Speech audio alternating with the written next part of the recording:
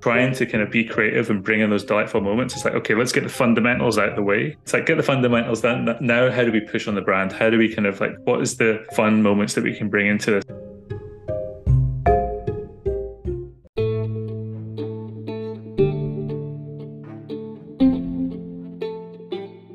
Hi everyone, thanks for tuning into Nodes of Design. To help support our mission spread knowledge, we have a very special guest on today's episode. Let's welcome Ian McConkey, who is an award-winning digital product designer and a design executive whose career started in 2000 working for MTV in London. Entertainment and cultural media have always been a core influence in his design approach, emphasizing on the emotional experiences as an utility of a digital product or a service. He has worked for brands and clients such as Disney, Visa, McLaren F1, Transport for London, News UK, Netflix, and Headspace. Currently, he is the Senior Director of Product Design at ChowNow. In the last decade, he has focused on people management, supporting talented product designers to deliver best-in-class product and services to their intended audiences. As a visual creative, Ian encourages his team to play, remix, and look at things sideways, pushing on brand and using storytelling to create a differentiated product experience while remaining accessible for all.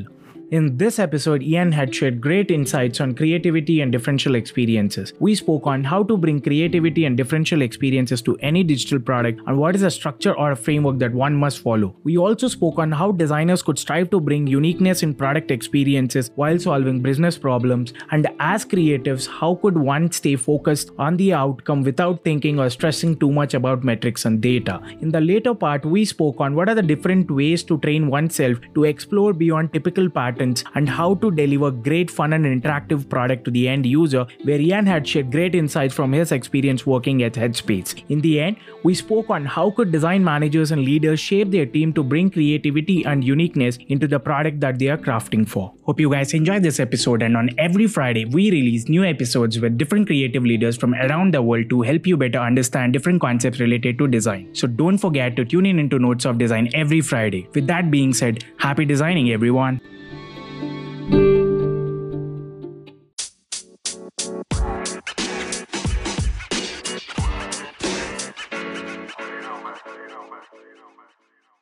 Hi, and welcome to Nodes of Design. It's a pleasure hosting you today on our show. Hey there. It's great to be here. Really appreciate it. Thank you so much, Ian. So if you could give a brief about yourself to our listeners out there.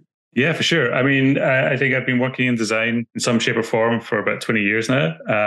Originally came in graphic design as a kind of what my field of study, and moved into digital design. I kind of was working for companies like MTV in-house, which is one of my first roles, really understanding how to get the fundamentals of web design, how to really figure that out way back in 2000. And from there kind of evolved through different roles, working in a digital agency, making software products for mobile apps, working with loads of different clients. We can maybe talk about some of those later, to where I am now, having worked back in-house for companies like Headspace, working on meditation and mindfulness and how the brand can be infused into the product experience. And then working for Netflix, like understanding entertainment at kind of global scale. And now just starting a new role as this podcast has been recorded at a company called ChowNow, who's looking to support local restaurants and businesses and help them thrive.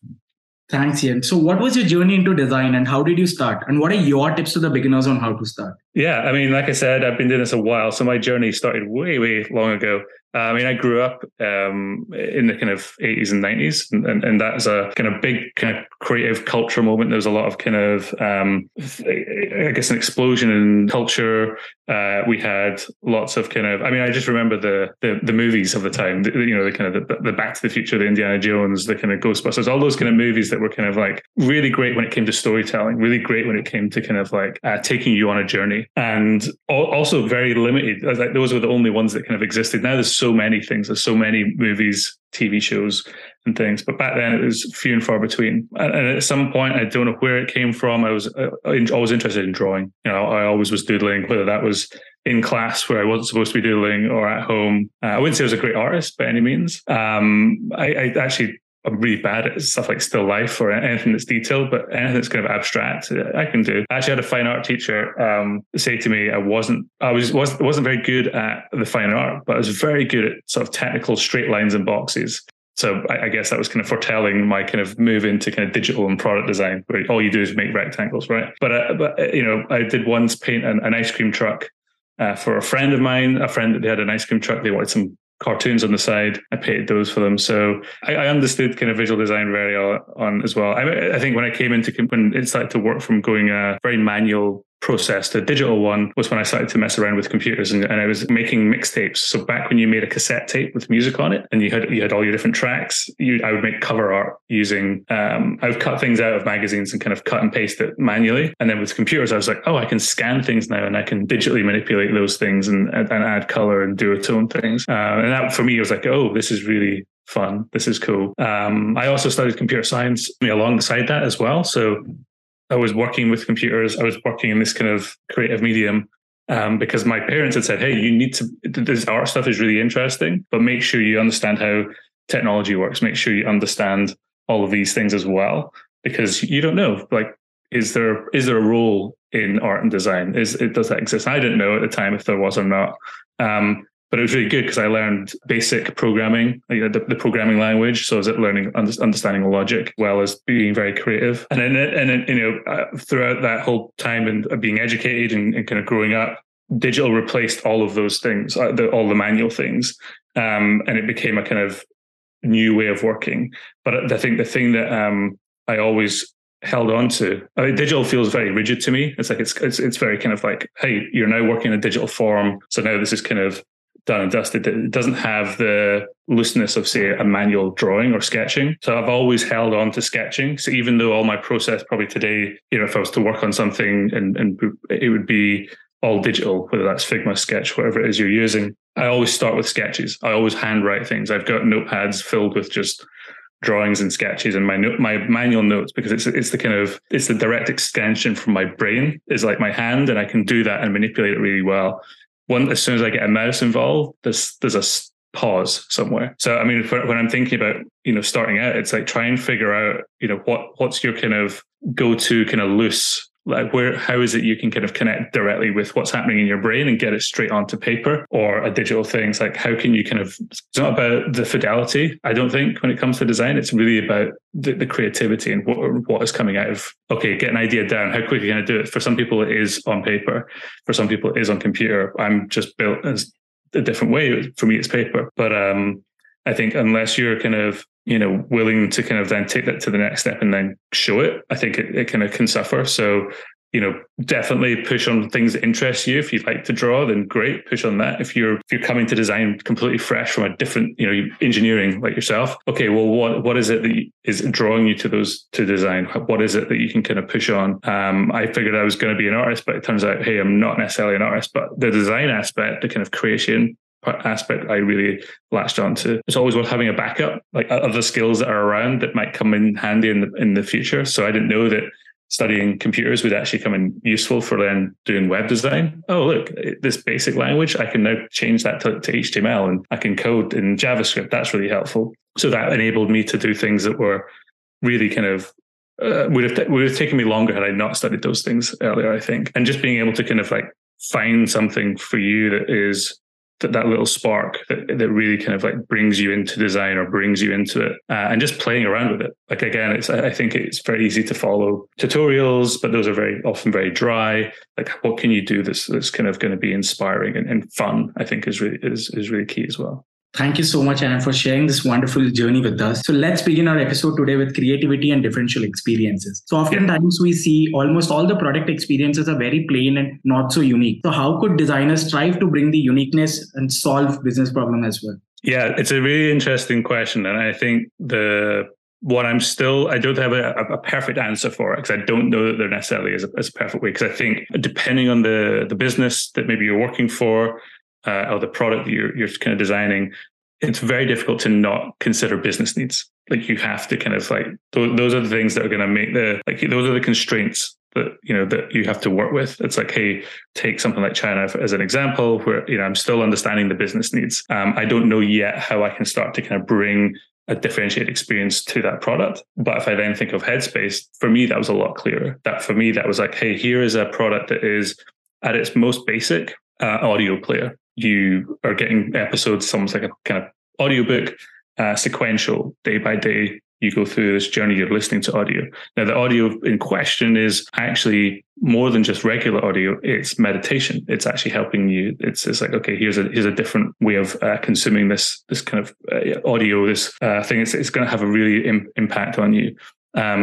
So how can we reflect that in the product? How can we show that it's more than just audio? How can we bring aspects of the brand into the experience as well? And at the time, everything, when so a little bit of context, I worked with Headspace twice, once in 2012 and then again in 2019. In 2012, it was very much an audio player, and they had some branding, but it was very, not chaotic. I think that's a dismissive of it, but I think it hadn't found itself yet. It wasn't coherent. And I think what it needed to do was kind of lean into the fact that it was a very simple product experience. And how can you take aspects of its brand personality and use that to convey the intent of the product? So in this case, it was something that you just played. They had a branding element that was their dot. It was actually part of another product logo type.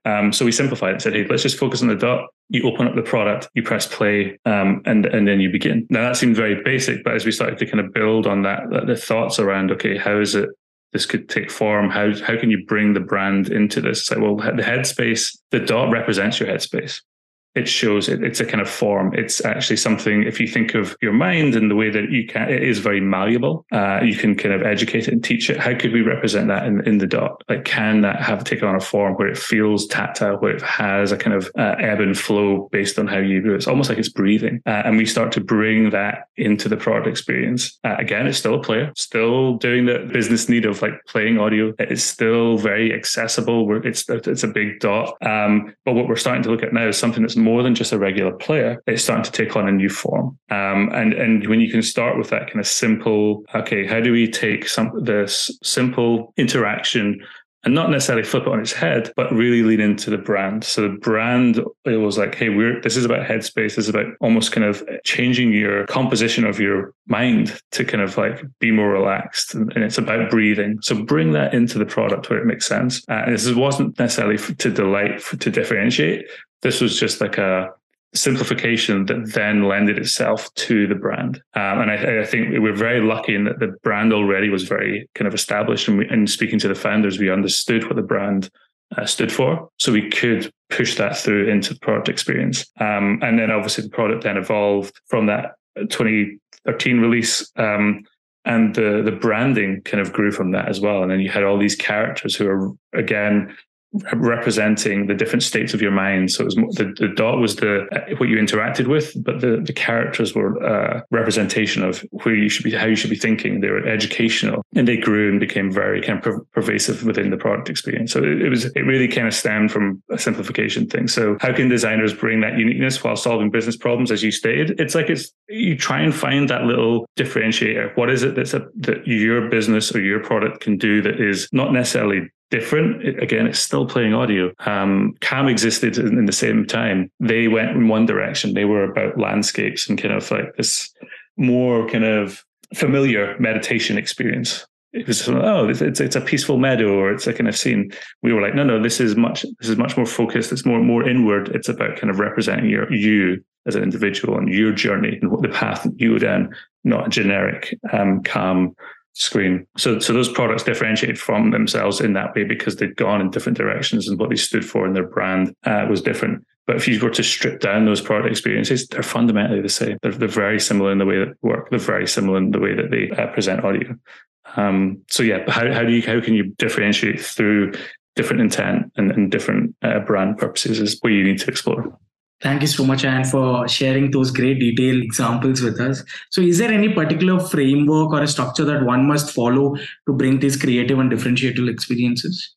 Yeah, I think I touched on it a little. I don't think there's necessarily a framework, but I think as you're trying to kind of uncover what is it that this product stands for, I think there is a kind of investigation that you need to do. It's like, how can you uncover those? Can you think of almost like a kind of, is there an emotion that I want the consumer or the user of this product to feel? Like, I want them to be happy. I want them to be thinking about these things. And can you bring that messaging? Because it doesn't necessarily, it's not visual. So it's not just on visuals. Like it's within the messaging. It's within your kind of tone of voice.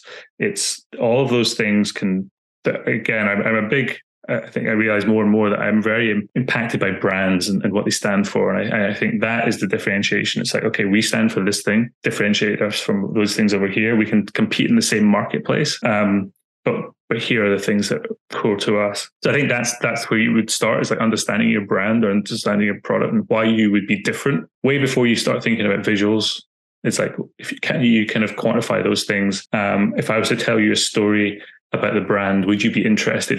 And what were the questions that you would kind of anticipate that person to ask? And only then, once you kind of got those kind of key themes, whether, again, thinking of Headspace, it's like, hey, I think I remember the founders saying they wanted to be the Nike Plus of meditation. So they were not leaning into the kind of the stereotypical meditation world. They wanted to be something that felt scientific. They wanted to be something that felt you can progress and go on a journey. And that's why we started with this idea of a journey line, the fact you would see your progression. It's like, oh, I'm improving over time. So again, those little notes that you find when you're discussing what the brand stands for, those are the things where you go, okay, well, if it means this to kind of go on a journey, then we should lean into that. We should find those things that we can lean into. So understanding your brand is the key thing there. I think you're trying to kind of really figure out as well, can we differentiate through visuals? Can we do that? Does it make sense to? Because I think there comes a point where you can go too far.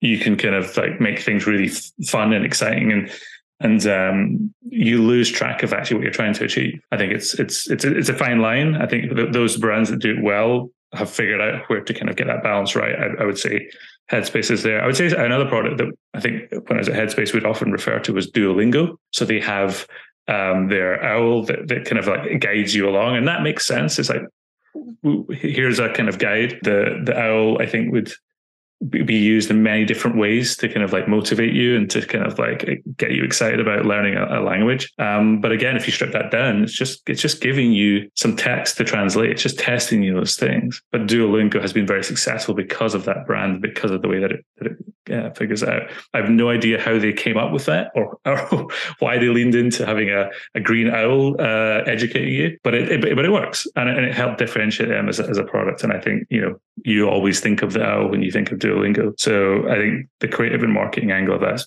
been really successful. Thanks, Ian. So as a creative, how could we stay focused on the outcome without thinking or stressing too much about some metrics and the data? Yeah, I mean, I think I would assume for the most part that you're going to be working and collaborating with people who can do that for you. So you will be working with product managers, you will be working with engineers. Maybe you're lucky you have research and data analysts as well. So this is, I think you can kind of go, oh, I need to consider the metrics. And yes, you do, but it should be a collaborative process. As designers, you're able to kind of take the data, you're able to take the brand, and you're able to kind of go, okay, and all those constraints, and say, okay, based on what I'm seeing, what I'm understanding, here's some directions that could answer those things. And you will come up with multiple ways to do that. I think the outcome that you're trying to achieve, if that is differentiation, I think will come from conversation with your partners. You will go, hey, what if we tried this? Here's an interesting thing. We're going to put an owl and it's going to be up front. It's like, okay, well, let's question that together. Don't get too hung up on the fact that, oh, this is really fun. It's like, okay, that's great that it's fun. That's great that it's a kind of branding moment, but let's make sure that it is relevant, and let's have those conversations. I mean, again, you can test stuff as you go. You don't have to kind of do a final design and go, okay, I've figured it out. Like, how can you kind of gauge with markets and audiences early on in your process as well?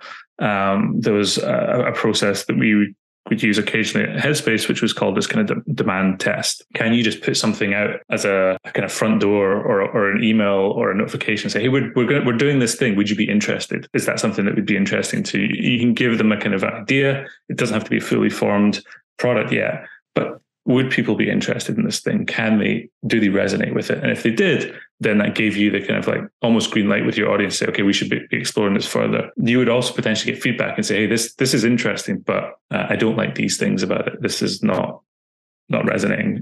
Or you would get no response and you go, okay, well, this doesn't work then. Let's not progress with this.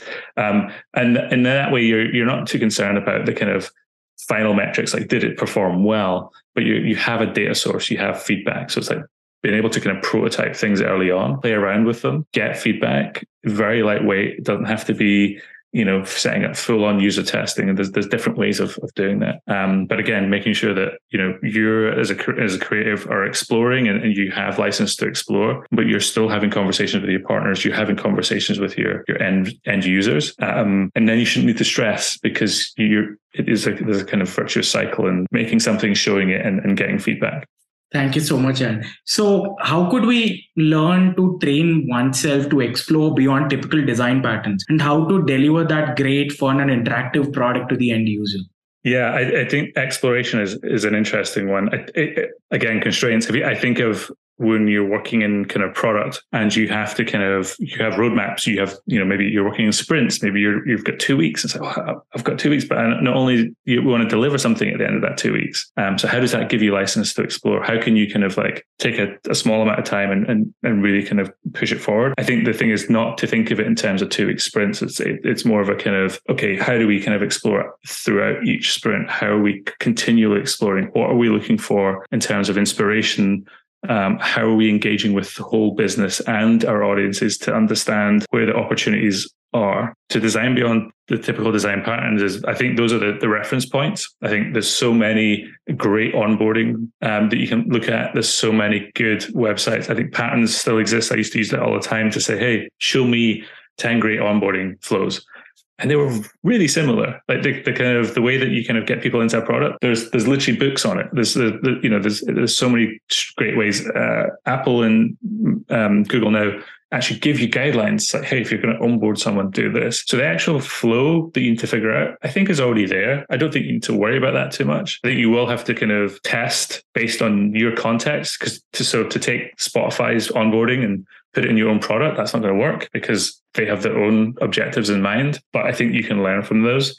So I think when you're kind of trying to kind of be creative and bring in those delightful moments, it's like, okay, let's get the fundamentals out of the way. And that's dismissive, but it's like, get the fundamentals done. Now, how do we push on the brand? How do we kind of like, what is the fun moments that we can bring into this? And in some cases, again, Headspace is a great reference. It was about subtle animation. It was about how things that are moving as you're moving through an onboarding flow that is still very standard. It's maybe 4 screens. You have a swipe or a tap to progress. But in doing that, something happens that's maybe unexpected. Something happens that is in keeping with the brand. There's a smile somewhere. There's a pulse. There's an ebb, but it's still there. And you can kind of like notice it. And maybe you don't notice it because quite a lot of people skip onboarding anyway, but it's there if people want to engage with it. And I think it's always about it, if it makes sense. So how you can explore is really clear as well. There's a great documentary on Netflix called Abstract, and I would recommend watching all of them.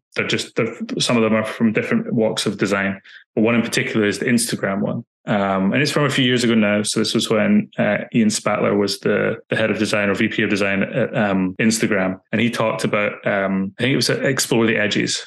So how do you just kind of go wild with your ideas and make sure that you've kind of explored all territories, really kind of gone in and push boundaries? And there's some really good examples again in that documentary, and I hold on to that explore the edges from having seen that as a kind of like, yeah, that was something that I felt like I always did and something I always encouraged the teams to do. It's like, okay, your first idea is great, the second idea is okay. Let's see another 10 and go as far out and wide as you can. Be unconstrained as much as you can. And then we'll use constraints to kind of like go, okay, this idea is great. There's an aspect of this thing over here that's also interesting.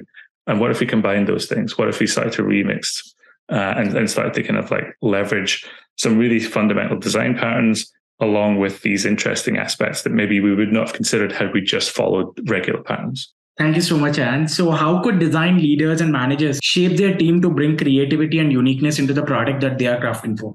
Yeah, and I think this kind of touches a little on diversity of not only the team, but also the kind of the business as a whole. So when you think of technology and product, it has been historically kind of very people who are in tech, people who understand the technology. It's more often not being kind of white males, which I am one. There's kind of like those are the people who've been up front. But increasingly, as we see the kind of like diversity and more people with different skill sets and more backgrounds coming into design and into product, we're now seeing these products and experiences that kind of are informed by their different backgrounds, are informed by what they can bring to the table. And I always try I always don't always succeed in bringing together a kind of diverse team onto projects. Like, how can we not just have another product designer be involved in this? Can we bring someone from, even having branding designers who don't really understand product in the same way that a product designer might, and bring them into the product design process so that they're not just doing these static graphic arts now anymore. They're now thinking about how it can move, how it can be part of that. So bringing in different skill sets, making sure that you are, again, I think it takes me into sort of hiring. Like, how can you hire interesting people into your team that maybe don't have a traditional design background? Some great designers in previous teams, one was a psychologist. They had been working in psychology, but that lent itself really well because they were kind of examining human behavior. They were understanding how that worked and what could inform different behaviors and patterns. And they were just great at kind of like telling stories on behalf of what the user might be thinking at a certain time. At Netflix, I worked with game designers. They're thinking in terms of logic and rules and different ways of like, oh, here's the game loop that we need to build in, almost like a kind of storyteller thinking about the journey that someone will go on and the path they could go down. And I was always seeing that as a great analogy for user, what we might classify as user experience, because they're trying to understand how to take a person through a journey. So always trying to look for different ways of people's whose skills are maybe not quite as kind of straight lined as you would think, and coming at things from different angles, making sure that you're able to kind of like bring in different points of view and different perspectives that don't seem like they would normally fit. It's like, well, actually, that's quite good. Let's give this to someone else to look at who has no understanding or no context and see how they respond. Just generally looking at things differently. I think you need to be able to do that. There's an artist who I follow called Joshua Davis. He would put food coloring into his eyes so that he could see things differently. He'd look at his art differently. So he would literally have this different lens on things. Really, really interesting. And it could help shift his perspective on like, oh, now that everything's red, I can see how this is like different and start to play around with stuff. And he's a great kind of digital generative artist now. And I've been following his work for a long time, but that stuck with me. The fact that it seems a bit, out there to kind of do that, but it was always like, oh, he's just looking at things from a different perspective and coming at things from a different angle. You don't need to go to that extreme necessarily, but I think there's something in that as an approach. Thank you so much, Ian, for sharing all these wonderful insights with us. So could you please share with us, how does your day look like and any interesting stories? Yeah, I mean, I think, again, to sort of maybe more touch on, so I'm a design manager. I still am someone who kind of likes to be creative. So I think recently, again, I've just started a new role, so I'm still figuring out the cadence of that. But if I look back to roles at Netflix and Headspace, I think my kind of approach would be to try and kind of make sure that you are connecting with your team, like understanding the team as a manager, as someone who's helping support and enable those people at their level. So it's not, hey, here's resources I'm trying to move around and assign. It's very much, okay, can I connect with this individual? Can I understand their perspectives? It's very much a kind of design exercise in itself, empathy mapping, like what motivates this person, what doesn't motivate them, what, drags them down, like how can I remove those blockers? So a lot of my day would be having those one-on-one conversations, making sure that the teams feel supported, they have the resources they need. Again, part design operations, making sure they are able to kind of do design. How do we make sure that they have the runway, they have the opportunities, they are being inspired by what is happening around them. And if I think of, when we were working at Headspace before we were all, so like 2019, before COVID and everyone was locked in and all those things, what was great about it was exploring that space. We had they still have a really great space in Santa Monica and Los Angeles. And there was always things up on the wall. There was always things that you could kind of walk around the building and be inspired, which was great. And I think the one thing was having that stimulus around, making sure that the teams could see work. When we went online and everyone was digital, that changed. We weren't able to have that same connectivity that wasn't around. And I do miss that. And I'm looking forward to bringing that back to churn out where there will be people in person. But I think this idea that you can kind of like support people, making sure that you are giving them what they need and making sure that you are connecting with them at an individual level and making sure that you're giving those people opportunities to connect. So I'd be looking for, my day-to-day is like, okay, these 3 projects are happening. How do I get this person who's working on this involved in this project over here? How can we get them to connect? So they're kind of understanding each other's things, and those, whether it's design reviews or whether it's just, the team connecting at an individual level. I think the one thing that I try to bring into any team I work with is this kind of weekly ritual of connecting. How do we share the work that we're doing? But more than just sharing the work in that process, how do we share who we are and what interests us and what motivates us? Can we do these little presentations about ourselves and take 10 minutes to discuss that and go, oh, I never knew that about you. That gives me a new perspective. That gives me a new understanding. And having seen people come into certain design review sessions and take time to talk about skateboarding, or take time to talk about the music they create, or take time to show their photography and just explore that other side of them, was really, I think it's been really powerful for those teams to feel connected. But it's also bringing in those kind of like new inputs, like, oh, it's like, someone referring like a good movie or a magazine that you might want to kind of watch or read, or a good book. It's like, you wouldn't have got that had you not had that conversation. If you're just focused on the work, you would just get the work done, and you wouldn't, that's it. Come in and do the work done. Follow the patterns. It looks like every other product done. So how do you kind of bring in stimulus? How do you bring in inspiration from all over and get those people to connect and collaborate? That's my job, I feel like, is to do that. Thank you so much, Ian. Thank you, Ian, for sharing all these wonderful insights with us. So we'll conclude the show by you recommending 3 favorite books of yours and also people who inspire you the most in this space. Yeah. Okay. Sure. I mean, I'll give you 2 that I've read and one that I'm currently reading in terms of books, and I put it on there because I'm already, I think, halfway through, and it's great. So, in the first book, or maybe the series of books, is "Steal Like an Artist" by Austin Kleon. He's a great artist. He writes very much around the idea. It's like, if you take the title literally, it's not stealing and repurposing for yourself. But it's understanding that, you can be inspired by so many things around the world, around you. And how do you pull on those things? How do you pull on that to kind of inform your work? Yeah, he has a great blog. He has a great Instagram and Twitter account, but his books are really good. I've listened to them. I'm actually going to go out and buy them physically now, because I think it's definitely worth doing that. The second one is Creativity Inc. by Ed Catmull. So this is the kind of the Pixar story, how it came together, how it came to be, how Steve Jobs influenced that, how that creative team kind of evolved from a very small kind of set of almost like engineers to kind of like a creative storytelling powerhouse. And also how they failed. I think there was lots of failure in that. For anyone that's read the book, they might know the Toy Story 2 story where everything got lost, and it's like, wow, how did they come back from that? And their idea of this brain trust. A really great book, really great read. And then the one that I'm reading right now, which I'm really excited about getting through, is Emotion by Design. So this is Greg Hoffman. He used to be the marketing at Nike, and he talks a lot about how he kind of came into Nike and what he did, and talks a lot about creativity, and talks a lot about being a team sport. And there's a line that really resonated with me, and I might even see if I've got it in front of me, but it talks about, curiosity is the catalyst for creativity.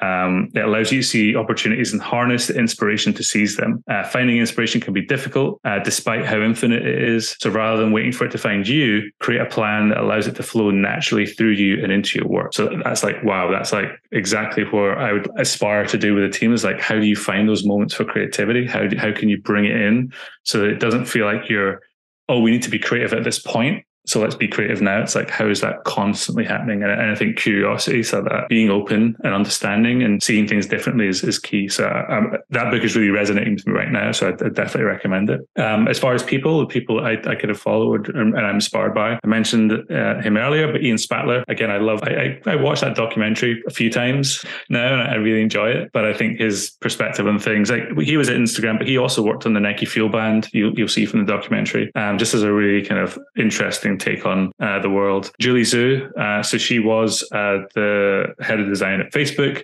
I think she was an engineer when she started. She came into Facebook really early, and just her transformation, just the kind of like the way that she wrote and was kind of exposing herself and kind of getting feedback, I think was really inspiring. I think that her book as well, as making a manager or becoming a manager, is a great text. I've given that to managers that I've said, hey, I could tell you how to do stuff, but Julie can do it way better than I can. Read this book. So Julie's great.